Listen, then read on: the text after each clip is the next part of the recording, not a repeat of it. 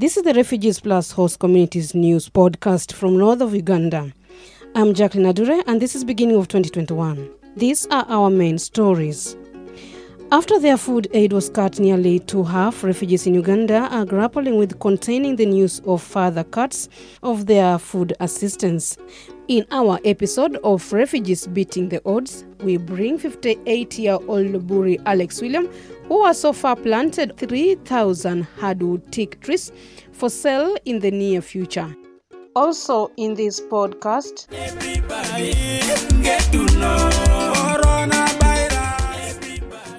Well, why I came up with this song, Coronavirus, it is to alert my people and also make them aware on this pandemic. Now, have you ever, even for once, thought that music could be your only solace and perhaps the best mode of communication? After successfully escaping South Sudan brutal war, which was characterized by mass killings, over 41,000 children, majority of who are below 15 years old, crossed into neighboring Uganda for safety.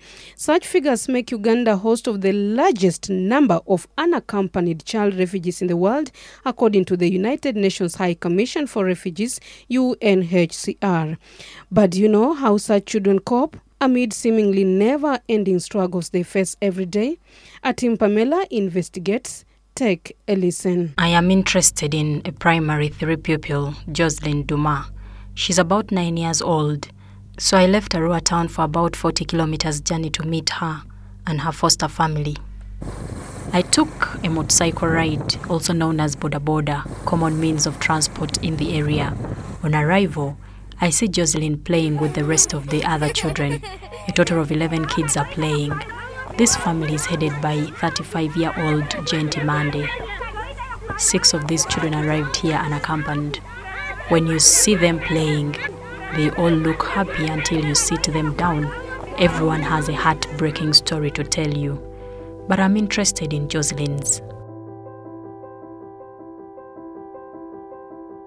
I'm coming to Uganda in my auntie. My parents in South Sudan. The parents talked to me but let me come to Uganda here. Let us wait there. I'm not see that parents but know if they are good or if they are no good. I'm missing the parents. The parents bite me or clothes or what. When children arrive at reception centers, before they are taken to their respective settlements, NGOs seek out volunteers to foster them. Usually such foster families are from the same tribes who speak their language and share their customs.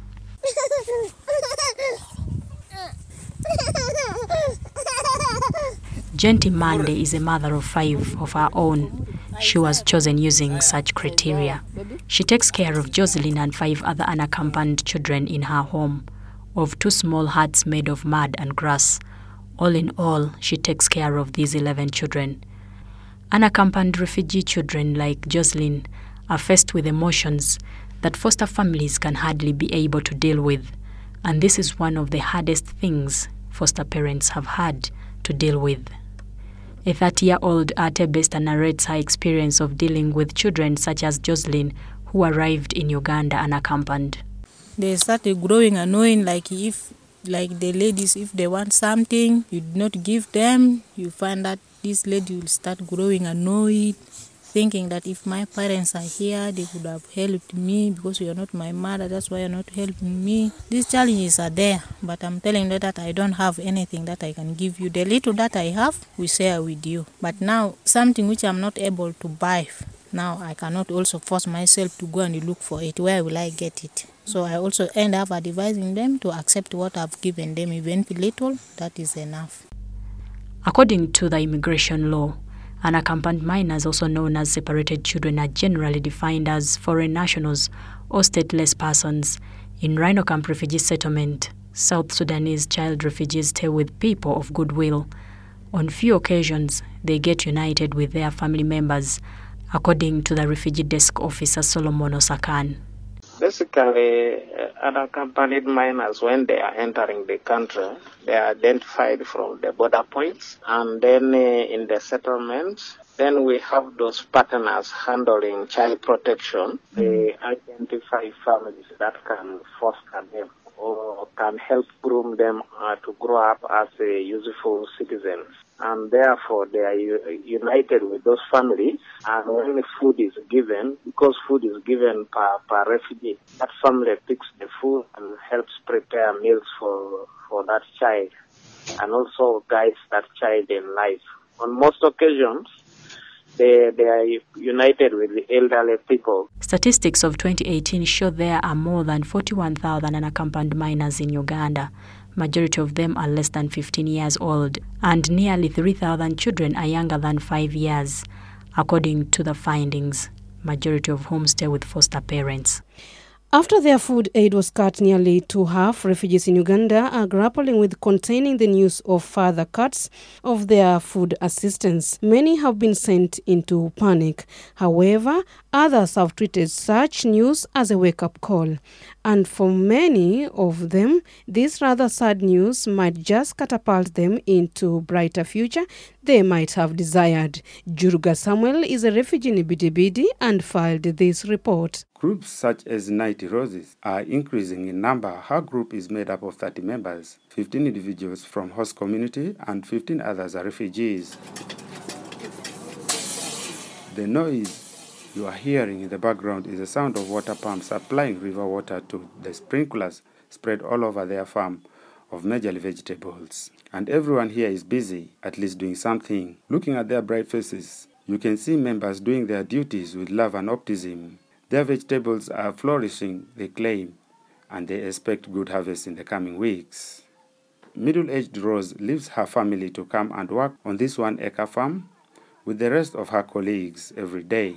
She is head of her family of 6. She boasts that, come what may, the future of her family is secured. She is no longer thinking of survival strategies, but development rather. By then we are having a half acre. When they reduce the food, we are having full acre. Now they keep on reducing more like to 6 kilos.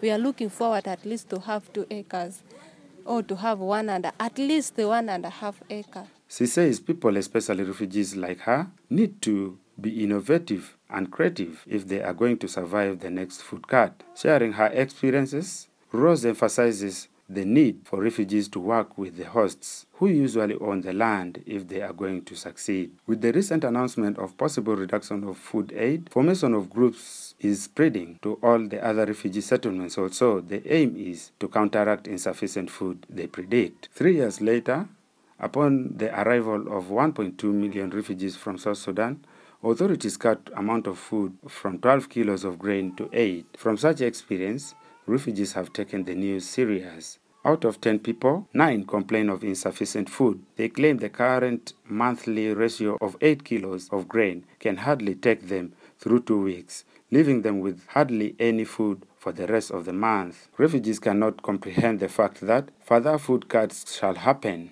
in shortly. Yango Robert has been trying to form a group. He and his group members feel time is not their best ally. But on behalf of the entire group, Robert wishes to make one plea. I'm anticipating a lot of challenges to come. So I think there's going to be reduction in the food ratios and a lot of things. So as an independent group, as a group that is not supported by any other partner, I'm urging any livelihood partner that is ready and available to support us. We really need that support. Or even if there's any individual who feels like giving us the support, we are ready, please, as a youth agency on livelihood activities in Bidibidi.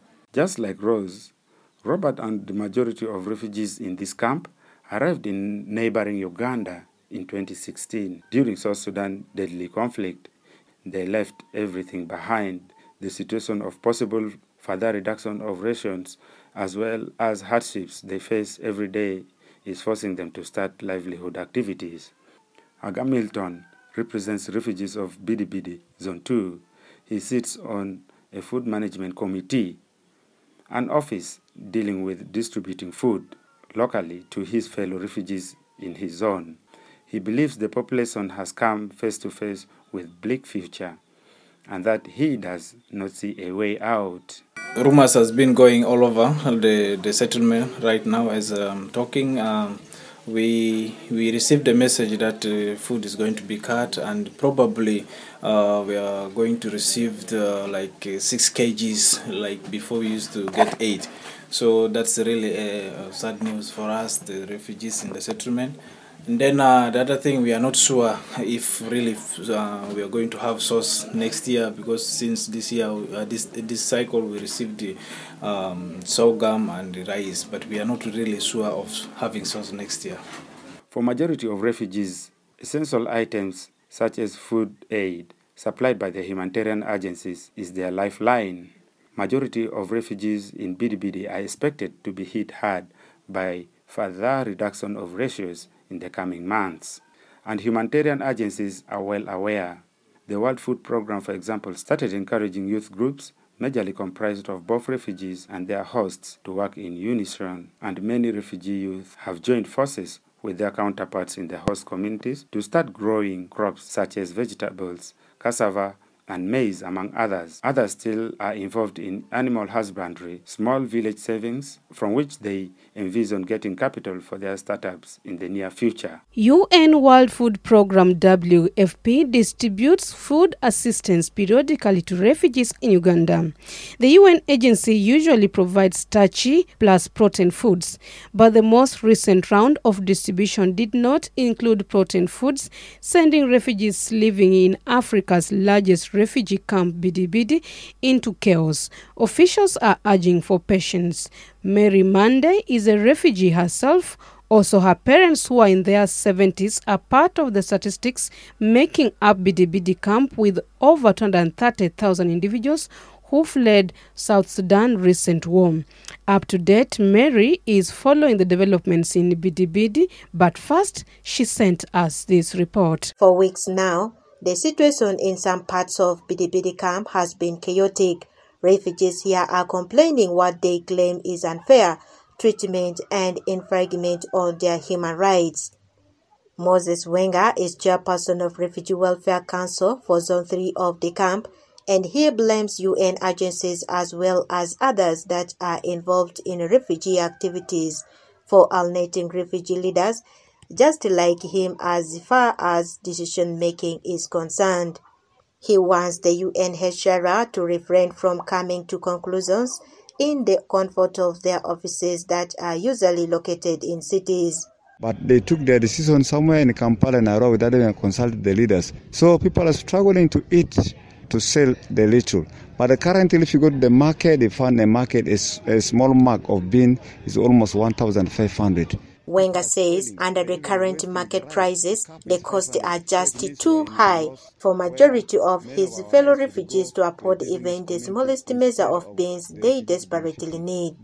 He goes ahead to say that higher authority referring to UNHCR should respond to the crisis immediately. Masuk Mares is worried. He says he does not know how he is going to ensure good diet for his 8 children.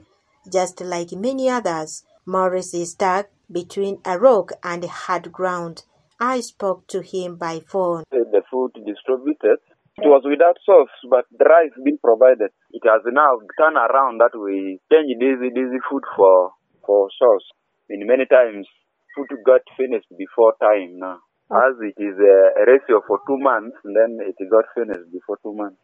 Because we do combat this food now for sauce. Rice and grains plus beans make up the biggest part of refugees' diet, but without beans, refugees such as Morris and their families shall only have to survive on starch foods only. One other refugee who wished to be identified only by her first name, Jacqueline, is wondering how her family of 6 will be faring for the next 8 weeks.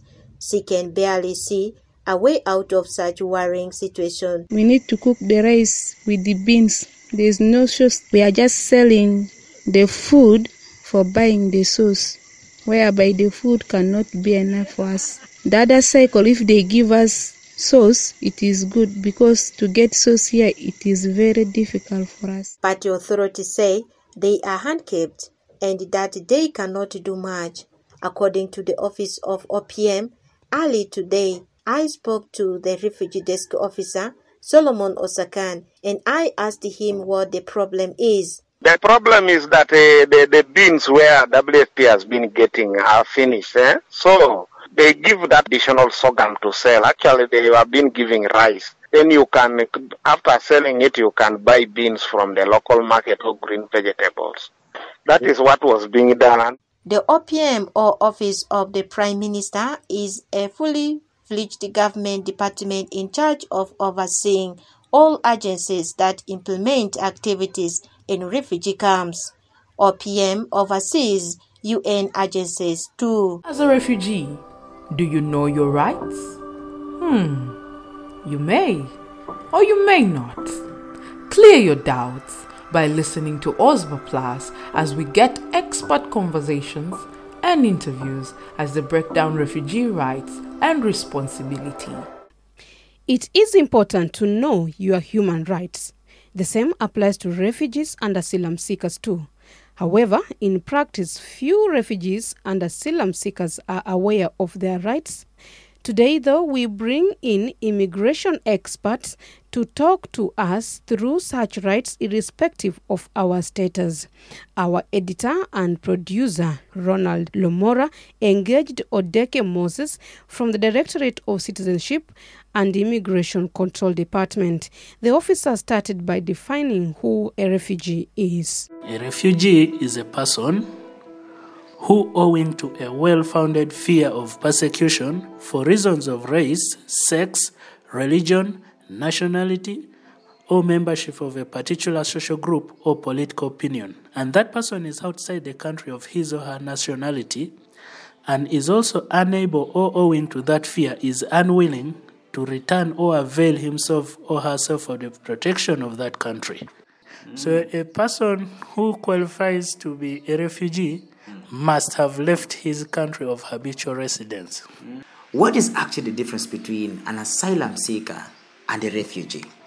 First of all, an asylum seeker has left his country of habitual residence.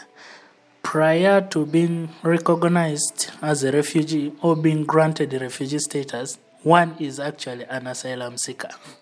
Uganda recognizes refugees in two ways. One is called the prima facie basis, where there is an influx of refugees into the country.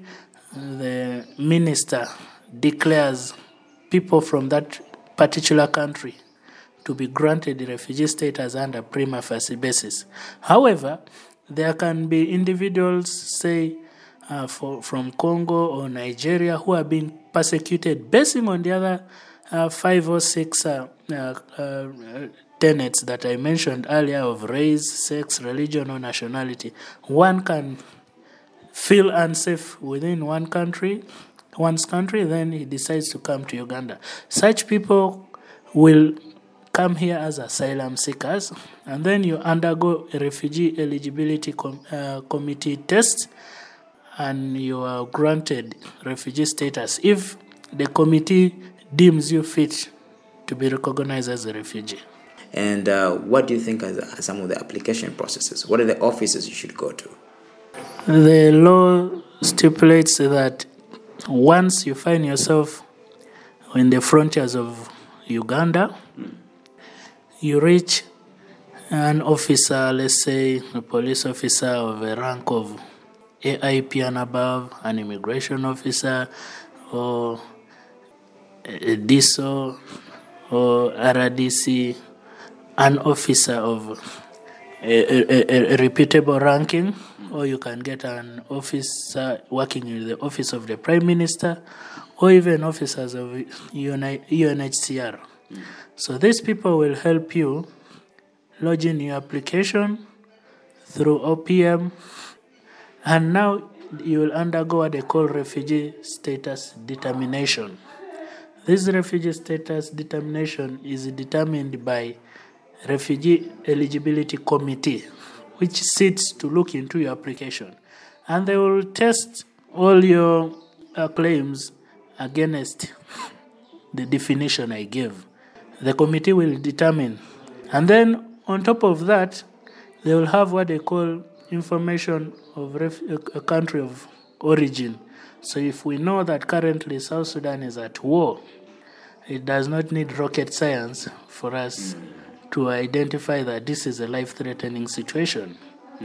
So therefore, that's why from 2016, all the refugees in South Sudan have been entering here based on prima facie basis, which recognizes them as refugee without necessarily undergoing what we call REC, Refugee Eligibility Committee. By law, you have up to 90 days to avail yourself to any of the offices I have outlined above.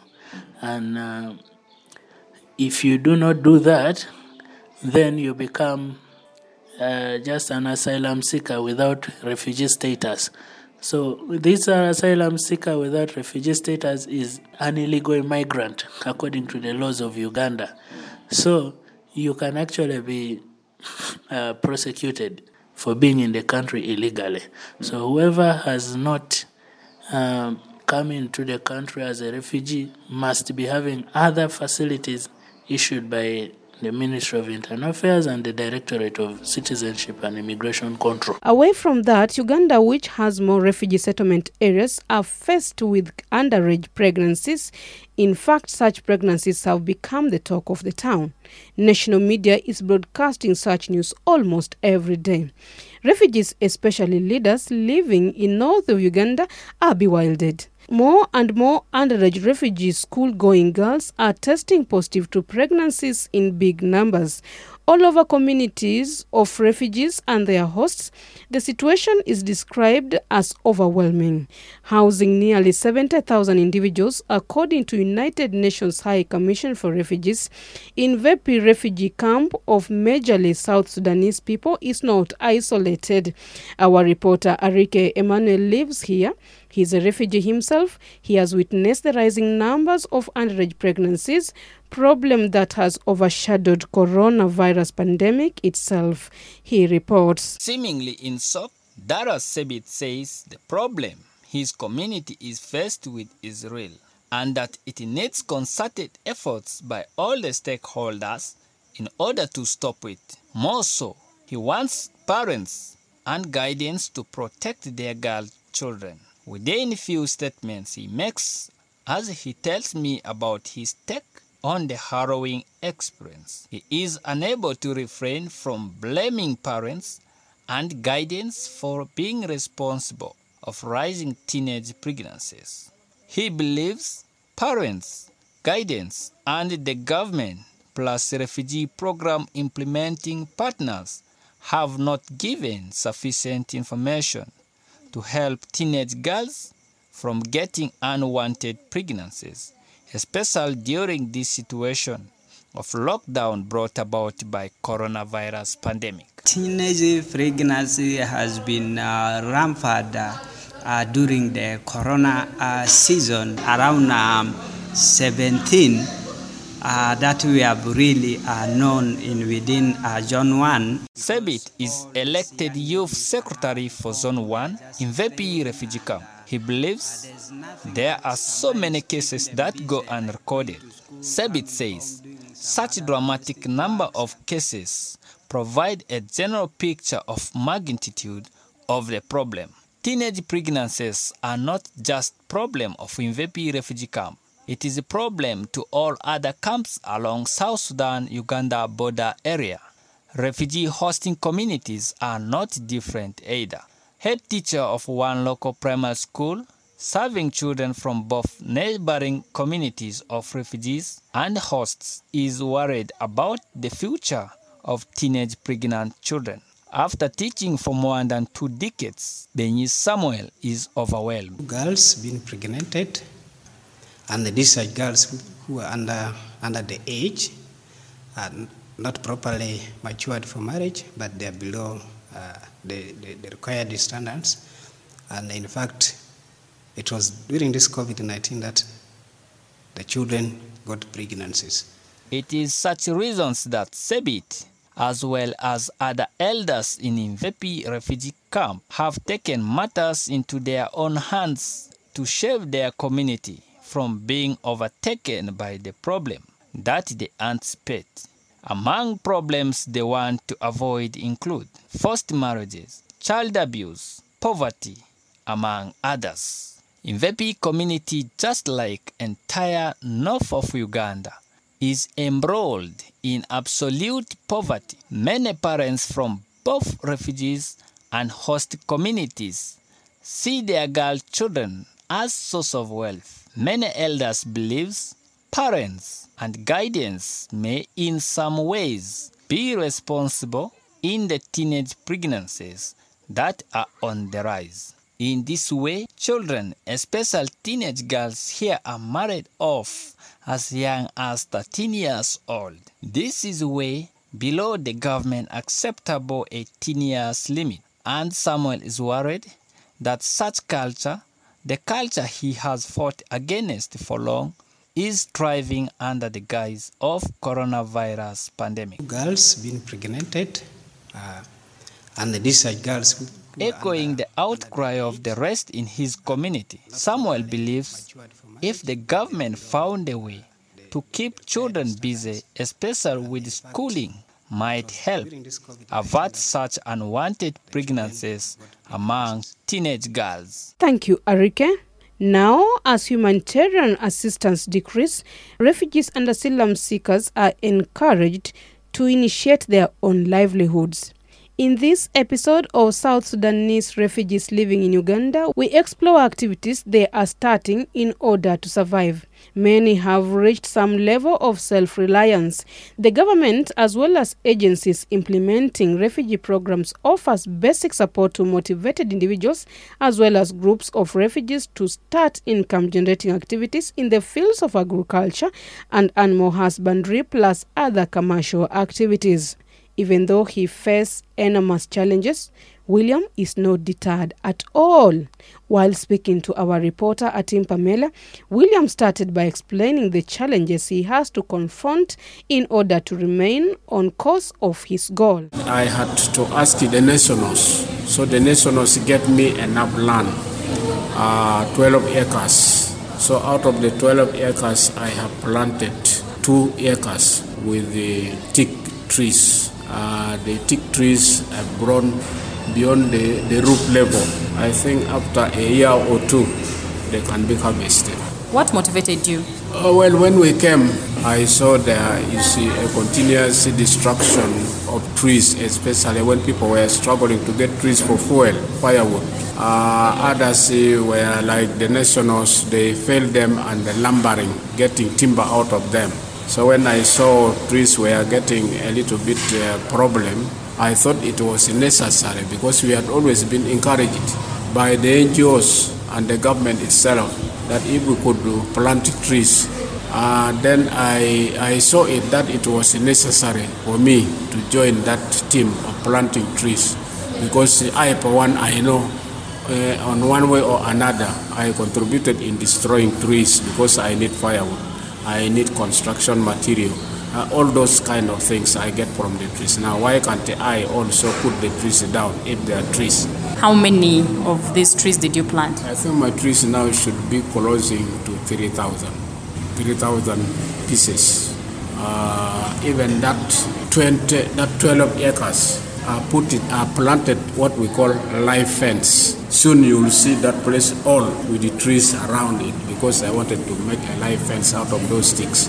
Someone may ask, probably maybe even a refugee settling there can easily say, one time I'm going to go back home, and trees take long to grow.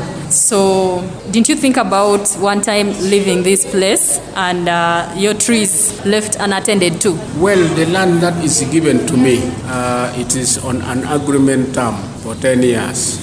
So 10 years, I've now lived it for 4 years. I'm remaining with the 6 years, and I do not know when I'm going back. But of course, my prayer is that my country also becomes good, I go back. But all that one cannot stop me from doing any development in Uganda. To me, I look at it as a living legacy behind. Because those trees one time, in a long time, it will be remembered that some refugee lived here and his name was so and so, and he planted these trees. So I have nothing to worry when I am doing my development. What was at the back of your mind? What was your intention? Was it to have it as a conservation, or you thought it is for commercial? I am a businessman, and whatever I do is geared towards benefit of in proceeds of money. I know a teak tree is a very durable tree, and it is a very expensive tree, and people like it so much, and it grows very fast, especially those who are doing roofing in the grass thatch houses. They are very good, and they really like them. So first thing was that if they grow and I'm here, I will get money out of them. And the way I'm looking at it, 2 years from now, if I'm still here, I'm going to harvest. So my first aim was money. But there are also other trees that I have planted. These trees are meant for firewood. Those also have planted them so that they can assist in my family and whoever wants to use firewood. And I'm encouraging everybody, at least a family should have at least 6 trees in the compound. Where did you get the seedlings from? Seedlings I got from some organizations, but they also have their own challenges. Most of the trees I buy them, each one was costing me 500 shilling compound. The kind of challenges you I really do not have enough money for buying the seedlings. Otherwise, I would have planted now 6 acres now. Because my intention is to plant all that land. But the challenge is the expensiveness of the seedlings. And like when I rely on NGOs only, the challenge with the NGOs, they don't bring the seedlings in time. They normally bring them in September, and September is already dry season. Thank you so much, Alex. Thank you. Have you ever, even for once, thought that music could be your only solace and perhaps the best mode of communication? One refugee composer and pop singer believes so, especially for already troubled population of refugees who fled South Sudan during recent brutal fighting of various armed forces there. Among such refugees now living in appalling conditions in camps in the northern Uganda is popular Lonely Boy, who is sensitizing his rigid community on dangers of coronavirus pandemic. The United Nations High Commission for Refugees, or UNHCR, recognized his work. Our reporter, Bakit Hafiz, paid the youngster a visit. Bakit enjoyed every moment he spent with the jovial refugee celebrity. Take a listen. I took a 30 minutes dusty and bumpy ride on motorcycle taxi known as Boda Boda to get to Bidi refugee camp. With my entire body covered in dust, I finally arrived just in time, as per my appointment with Lonely Boy. As I get down from the motorcycle, the 26-year-old musician welcomes me and quickly sends his wife to get me a seat. You're welcome. Oh, thank you. Thank you. How is here? We are just here, just this pandemic. Okay. But anyway, we are just pushing with life like that. Okay. How is that side? He's a father of one, a boy child, and he's a family man, which is a rare thing to come by among celebrities. Oh, is this your son? Yeah, that is my son, yeah. He's called Wani. He's this time 4 years. Quite interesting. I see. He's ready for me, and I know this is going to be a good chat. His real name is Dennis Lomoding. He goes by his stage name, a lot though. And his stage is his refugee camp. He is a refugee himself, living in Uganda's largest refugee camp, Bidi, located in the north of Uganda. He is one of more than 230,000 refugees who call Bidi refugee camp home. He wishes to sensitize his fellow refugees as well as the host communities surrounding the camp using his lyrics. He argues that this is the best way to change rigid community such his, and that the method is working effectively.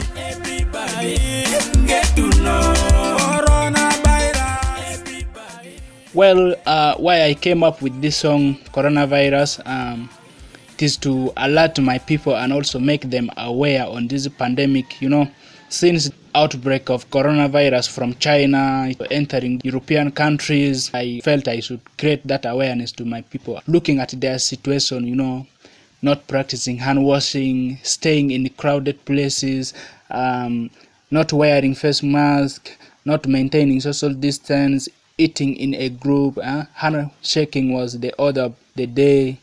Social gatherings, especially in funerals, such kind of things. And, also looking at, good facilities for them. It is really very hard. Looking at that generally, should the coronavirus enters the camp, many people would lose their lives.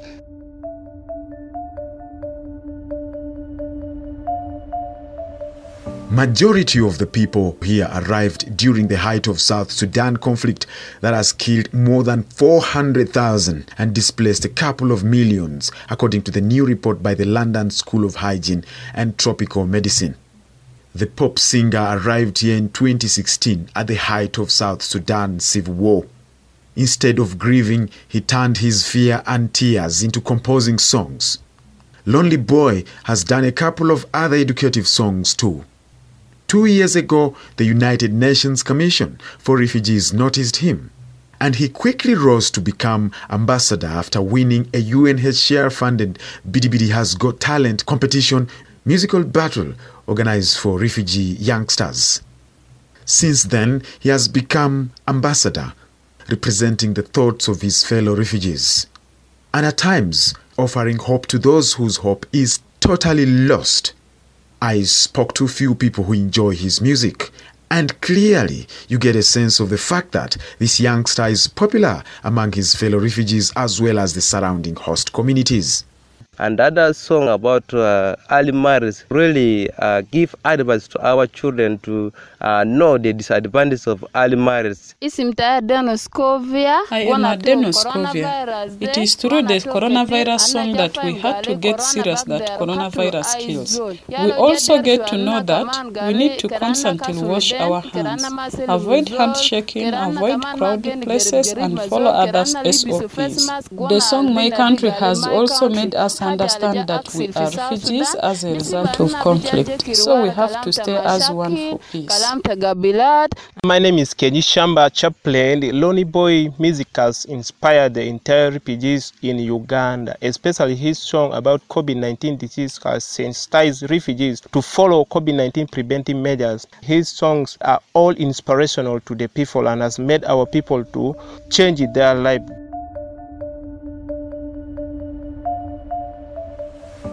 The youngster argues that through his songs, he's able to convey rather sensitive and strong messages that he wouldn't otherwise, and more so, he has creatively circumvented rigid cultures in driving a point home. When he takes the microphone, his fans are thrown into admiration. Their worries and hardships are forgotten for a moment. The youngster says seeing hurting people laugh, dance and sing along for a moment gives him inspiration to keep composing more and more songs for his community. For the moment, he only wants to do songs that give courage to already discouraged and frustrated community, especially over 1.2 million South Sudanese who are living in camps in the neighboring Uganda. And personally, I enjoyed Turabta Junub Sudan, just one of his songs.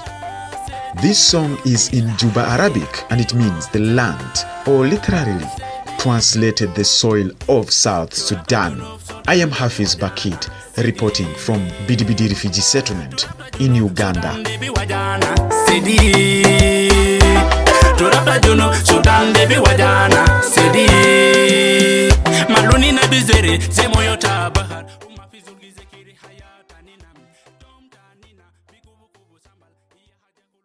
Many thanks from me, Jacqueline Adure, and my entire team spread all over refugee settlement areas in the northern Uganda.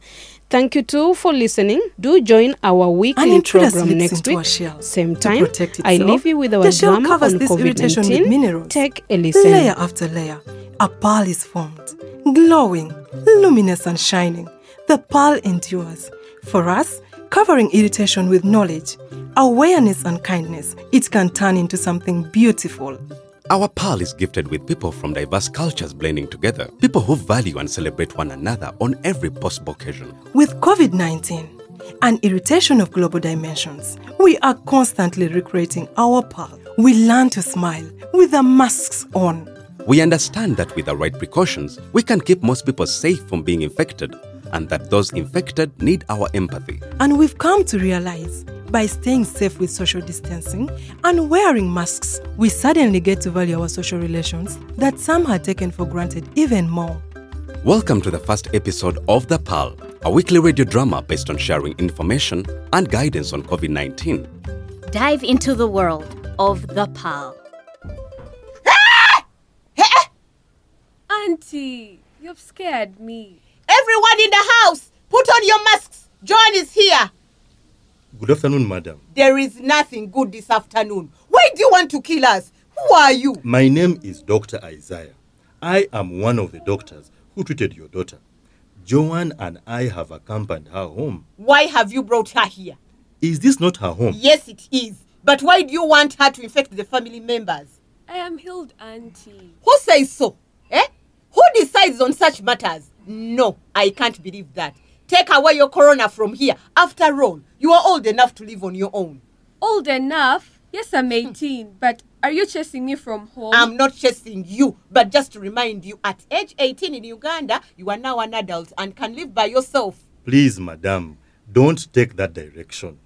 Like Joanne has said, she has totally recovered from the disease. Good for her. She might have recovered. But what about us? You want to convince me to believe that she's clean of the disease. How can you tell?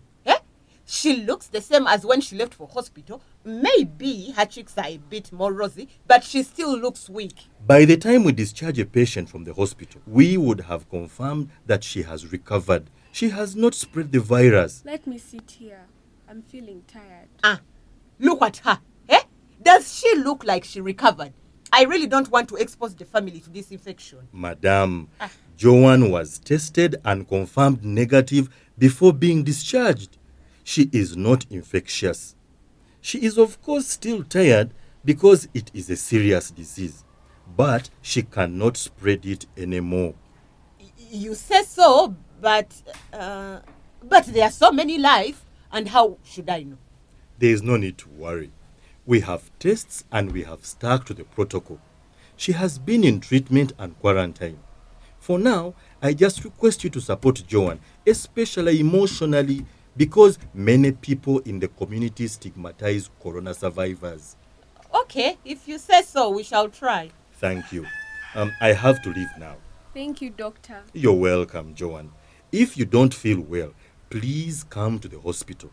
Okay, I will. Bye, doctor. Bye. Joanne, are you sure that you got cured from corona? I am well, Auntie. I don't want to take a risk. We have to protect ourselves. I am feeling thirsty. May I have a glass of water, please? Now, which glass will you use? Aunt Maggie, what question is that? Hey! It seems you are taking this corona disease too light. I don't want you to infect any of us. But the doctor said I'm no longer infectious. I don't want to take any chances. Let me go and buy for you bottled water so that we can dispose of the bottle to avoid transmitting the disease through the cup you will use. Before I can go to buy the water, please carry your bag to the boys' quarter. You will live there, and if you need anything, give me a call and I bring it there. But Auntie, I would prefer to just go back to my old life. Stay in my old room. Prevention is better than cure. You are lucky you made it out of the hospital. How sure can I be that if infected some of us, we shall survive? Auntie, this is unfair. You had the doctor. Get up and I sanitize this chair so that no one gets COVID from it. Joanne, I finally have time to drop by. It's been a month since you are out of the hospital. I am sorry it took me that long, but you know how busy my work can get. How have you been, dear friend? What is wrong? You've lost so much weight. Are you still sick? Hope, no word can explain what I've gone through this 1 month since I was discharged. Look at you. If I didn't know better, I would think you're still sick. You're as thin as a needle, and you have purple rings under your eyes. Are you sure you're cured? What could that be? I saw you on the day you were discharged. You were looking far much better than this. My friend, ever since I contracted COVID, I've never remained the same. In the hospital, I lived with the agony of having a tube in my mouth, cough which was hard like a stone on my chest, the migraine headache and the terrifying dreams. I was seeing myself dying, but I prayed and hoped that I would live a life out of the hospital. But now I sometimes wish I would have died. Don't talk like that. You're my friend Hope. I feel like taking away my life. This is serious. I never heard you talk like this. What is exactly the problem? Do you have pain? It's my family. Can you imagine that no one ever enters this house and that I'm not allowed anywhere near the main house because they think I'll infect the family members with corona? What? No visitor is allowed to come here. You mean no one ever comes to see you? Not at all. Spend time with you? They treat you like an outcast? This is not acceptable. Just the other day, our cousin came around and she was prevented from coming to see me. Is it this bad? Your own family? My friend, I am alone in this world with my God. The door is open. You! Do you want to kill yourself? Huh? Hey, don't you know that Joan has corona? Joan, how can you be so irresponsible and let your friend visit you when you know she can die from contact with you? But Auntie, I've told you and the doctors told you. Aunt Maggie, Joan is healed. She's not infectious. Hope, I tell you once and for all, if you start coughing, sneezing and struggling for breath, then you remember that I had warned you. Maggie, you are ridiculous. Hey. If this happens to me, then definitely not from Joan. She might be the safest person to hang out with in the whole of Uganda because she has been tested negative and she has been social distanced by everyone. I am more likely to get the infection from you, as a matter of fact. Joan is totally healed. And what you do is to stigmatize her. You should stop it. Get the corona from me? Yes. How do you dare? I advise you to leave this place before the virus jumps into your soft pads. See, you are not even putting on your mask. Anyway, I have brought for you food for lunch. Good day. Is this how food is served for you? Are there no plates in your home? Hope, you've seen what I go through with your own eyes. My family serves me food in caveras and they're thrown away immediately after they pick them from here so that no one ever gets in contact with them. No. Why should someone be tortured like this? Do you see any reason for me to live on like this? Of course. How can I even do anything useful when no one wants to associate with me? Your family is doing this out of fear and ignorance. I will talk to Mzee Willie, the counselor, to talk to the family so that they can know the truth and treat you well. You have to forgive them.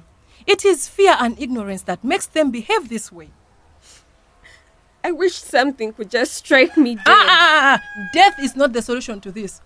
People need to get the right information so that they can treat corona survivors well. Next time I come, I will bring Mzee Willie, the counselor, with me. What makes you think anyways that Auntie will listen to Mzee Willie? Even Dr. Isaiah did not convince her. We will see. Meanwhile, keep your faith and remember that Mzee Willie is regarded very highly in our community. He was the one who fought to have both the school and the health center built in our neighborhood, so his words carry a lot of weight. Thank you, my friend. Let's hope for the best. Yes. Thank you, Mzee Willie, for coming. This is my dear friend Joan and her family. I kindly ask you to sit down with them and take everything through. I'm happy that you gave me an opportunity to help. Councillor William, this season has been a very tough one for everyone in this family. I can imagine what you have been going through, but this too will pass. How? Life just turned around to the dark side the day Joan tested positive of COVID-19. Since then, no light has shone in this family. There is hope for this family. This is why I would like to discuss with you and your family and get a way forward on how we can cope with the aftermath of this disease which has affected one of your family members. I'm grateful for your kind heart. We have been here in great fear, not knowing what to do next. So is it okay with you if Joan joins us in this meeting? Is it not risky for both of us? Both of us are putting on masks and social distancing. She can also come with a mask on and sit at a distance. But why do you need her in this meeting? I thought you said this meeting is to get aware of how we can cope as a family, not related to Joan. The reason your family is suffering is because Joan got infected with COVID-19. So when dealing with the problem, we cannot leave her out. One thing that you should know is that when one undergoes a traumatic event like what Joan has gone through, She sometimes relieves the event and she needs counseling. What do you mean by her relieving the event? I'm talking about what the psychologists call post-traumatic stress disorder. This is a situation where someone remembers the bad thing that happened to her, and this negatively affects her emotionally. So, when that happens, do you have to take her back to the hospital for treatment? The major treatment that is needed is emotional support. In a family setting like this, the family should be very close to her for her proper healing. But, Counselor, by being close to her, don't you think the whole family will be infected? No, Joan is cured and she's not infectious. But have you seen her? It seems she has even lost 10 kilograms in a month. Hey, how have you been looking after her? We take very good care of her. She's always in her room there. We bring her food whenever the rest of the family members are eating. If she needs soap or anything, we try to get it for her. We treat her good, trust me. So at what time does she interact with the family? Interact? Yes. What do you mean? We are of course taking precautions. She has to keep in her room. For how long do you want this to be like this? Until she's no longer a threat to the family. But do you know that this is a torture to the girl? She could suffer from depression because of feeling neglected. Dr. Isaiah said Joan is not infectious. You have to let her interact with the family. By doing this, you offer her emotional support, which is the best for her healing process. So you think we should give it a try? Please call Joan to come and join us. Joan, carry the chair in your room and come out here. Maggie, Joan will be happy to join the family again. My only fear is the family getting that disease. Relax, all will be well. Hi. What is the problem? Look at her.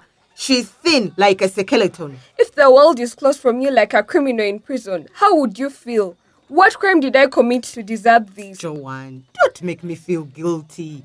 It is my duty to protect the family. But doing so, I think I forgot that care is not just delivering food. Care is also caring for someone else's soul. You protected everyone by neglecting me. Is that human? It's okay, Joanne. Your auntie has understood what you are going through. Anyway, Joanne, look. I'm sorry, Joanne. I'll treat you better. Thank you, Auntie. Joanne, be strong. All will be well. I have asked God to take away my life, but I wonder why He does not listen to my prayers. Joanne, I'm very sorry. I didn't know the negative consequence of what I was doing. Please forgive me. So, starting today, you'll go back to the main house. Really?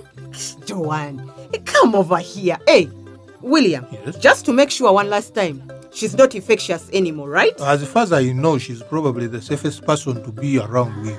From today, you should start living a free life in our home with the rest of the family, just like before. Thanks a lot, Auntie. Joanne, give me the number of Grace, your friend, so I can call her to come and see you.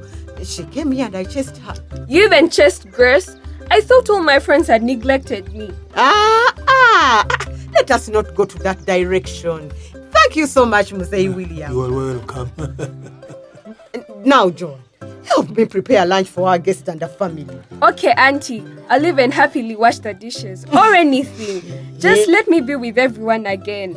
And Hope, yes? Thanks for arranging this. You are the best friend ever. I am so happy everything is resolved.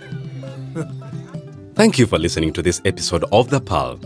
Everyone can stop the spread of COVID-19 by knowing the facts and sharing them with friends and family. In episode 1, we have learned that the survivors of COVID-19 should be treated with respect and dignity. Stigmatization can be as painful and life-endangering as the disease itself. Don't forget to join us next week for yet another episode of The Pearl. In case you missed parts of this episode or would like to listen to the dramas once again, please dial Airtel 161. You can also participate in our weekly WhatsApp quiz in regards to COVID-19. Simply write hi and send to 0759 895 135. The Pearl is produced by Media Incorporation and Transition, MICT, in collaboration with this radio station, a partner of the East Africa Radio Service, EARS. For more information, visit www.ears.ug.